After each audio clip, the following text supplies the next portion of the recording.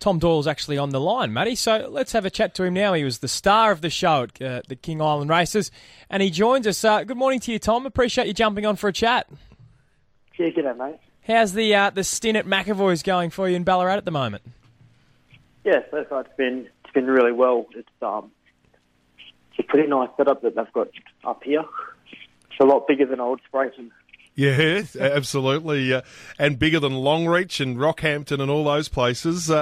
Before we talk about, and I want to ask you about what it's like to be riding these horses with these great pedigrees that Tony and Kelvin have got.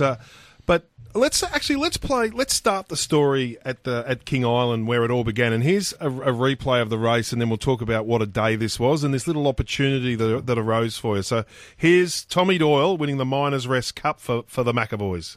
Never a stand the inside of Spy Ninja. They're 2.5 in front. Afridi being produced 3 horses wide, heads the rest. It's Never a stand in front at the 150 from Spy Ninja. And here's Afridi finishing off strongly. It's Never a stand in front. Afridi the outside trying hard. Never a stand and Afridi, the favourite arrives in time. Afridi won the cup, defeating Never a stand. Followed in by Sounds like Melbourne Cup Day. It does. And there was about 800 people there, but it's such an intimate environment. Hey, Tommy, I bet that's not the first time you've heard that replay. No, we've watched it a few times now. Just take us back to it, because it was, I think, everyone who was part of the push and part of the day suddenly realised very quickly that you were the centrepiece of the story, and your reaction across the line, standing up in the irons and all of that. It was a day you're going to be telling your grandkids about in many years to come, wasn't it? Yeah, it definitely will be. Just take us through the jubilation and the aftermath. Just rekindle it for our listeners. Oh, it was pretty intense. Like, you go from winning the race and you've got everyone congratulating you, and people that you only see on TV. You never, next minute you're talking to Tony McAvoy, and then you turn around and Bruce McAvaney's standing behind you, who's an absolute legend. And he gave you a motivational speech at a brewery afterwards, and because I didn't check the results the following week because there was a meeting there. He said, motivate for next week. You're the man. Go there like you're hungry. Be hungry. How did you go the next week on the island? We didn't get a winner at the final King Island meeting. A few of our horses were carrying 65 kilos and were a little bit tired at the end of the season, but they still ran well. Hey, Tommy, on Miners' Rest Cup Day, obviously with all those people that you mentioned being there and talking to them, having so many pinch-yourself moments, when you were actually riding the horses, did you feel a lot more pressure than you normally would? Were you quite nervous? Oh, you start to... once you get in the gates, it's kind of the same thing. You give the horse a head and give them a pat and make sure they're standing up ready. Mac, at one stage during the wild celebrations afterwards, suggested to you that you have a little crack, come up to Ballarat and see how you go, and you've taken up that invitation? Yeah, I did. I was going to be a bit fairly quiet in Tassie, just between Derby Day, Hobart Cup, and then Launceston Cup the following Wednesday, so I thought it was a good time to pack up and come over here, just ride work, experience it. I was at the trials at Colac yesterday, and that was a great chance just to ride at another track and to be around more riders. Has it been a daunting experience for you, Tom? Do you feel like you're a long way outside of your comfort zone, or do you feel quite comfortable being across here? When you're on a horse, it's right. Horses are horses, but Old Ballarat's a bit bigger than what I'm used to. So where are you? What's the arrangement? Are you staying at the stables? No, I'm in one of the stable accommodations not far from the track. Right, and it's been a good experience? Yeah, it has. Tommy's story starts up at Longreach, and it's a good story, Tom, isn't it? Because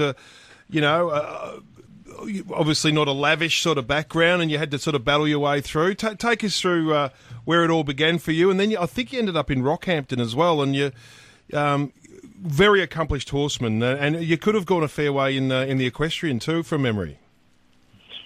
Yeah, so I've always ridden horses and competed, but just in high school I ended up riding track work for a guy that I knew from competing, and yeah, I just used that as an avenue for a job, just riding track work while I was still at school and finishing my studies that way. And then when I finished, it was kind of came down to either pay a lot of money and go off and study, or give the apprenticeship a crack. And I was already riding, so I just kind of thought I'd follow it through and see how far I could go. There was one race that you were telling me about where there was a field of 7 or 8, and you broke in most of the field at one. That's the experience you'd had up there with all those horses. Was that you broke in most of them? Yeah. So as an apprentice in the early days, I did a lot of work with 2-year-olds and breaking them in the early education of them. So. Can you tell me a little bit about Longreach? I'm not overly familiar with Longreach in Tasmania. No, Longreach in Queensland. Oh, right.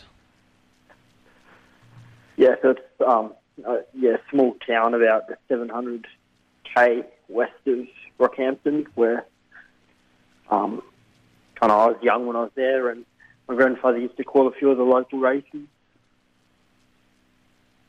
Yeah, and then over to Rocky. And Tom, you've got a very close attachment to your girlfriend, and an even closer attachment, if I dare say so, to your dog.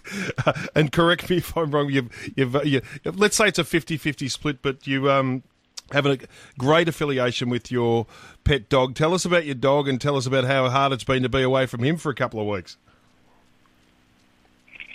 Yeah, it's been harder than I probably thought. It's kind of one of them things, like she just goes everywhere with me. But you've got all the live video chats and whatnot nowadays, so it's not too bad. So hang on. Is this with the girlfriend or the dog? Yeah, both of them. Okay. What sort of language do you speak with the dog? Hey, what sort of communication are we doing there, Tom? So tell me, where to from here, do you think? Because everyone who was down on King Island followed your story, and it really touched a lot of hearts. And so what do you think? What do you think the next step will be for you? I'm still making up my mind. Obviously, I've got a house and a bit of a life in Tassie, so there's a lot of things to consider, and I'll just take it one step at a time, moving forward. All right. Well, you've done. You've as you said down there, you owe it to yourself to give it a go, and you've done that, and hopefully it'll work out. And look forward to seeing you in about a year's time back on the island. Yeah. Good on you, Tommy. Tom. Cheers, mate. I reckon Tom will be looking forward to seeing you down there again as well, Matthew, after his experience a couple of weeks ago. It was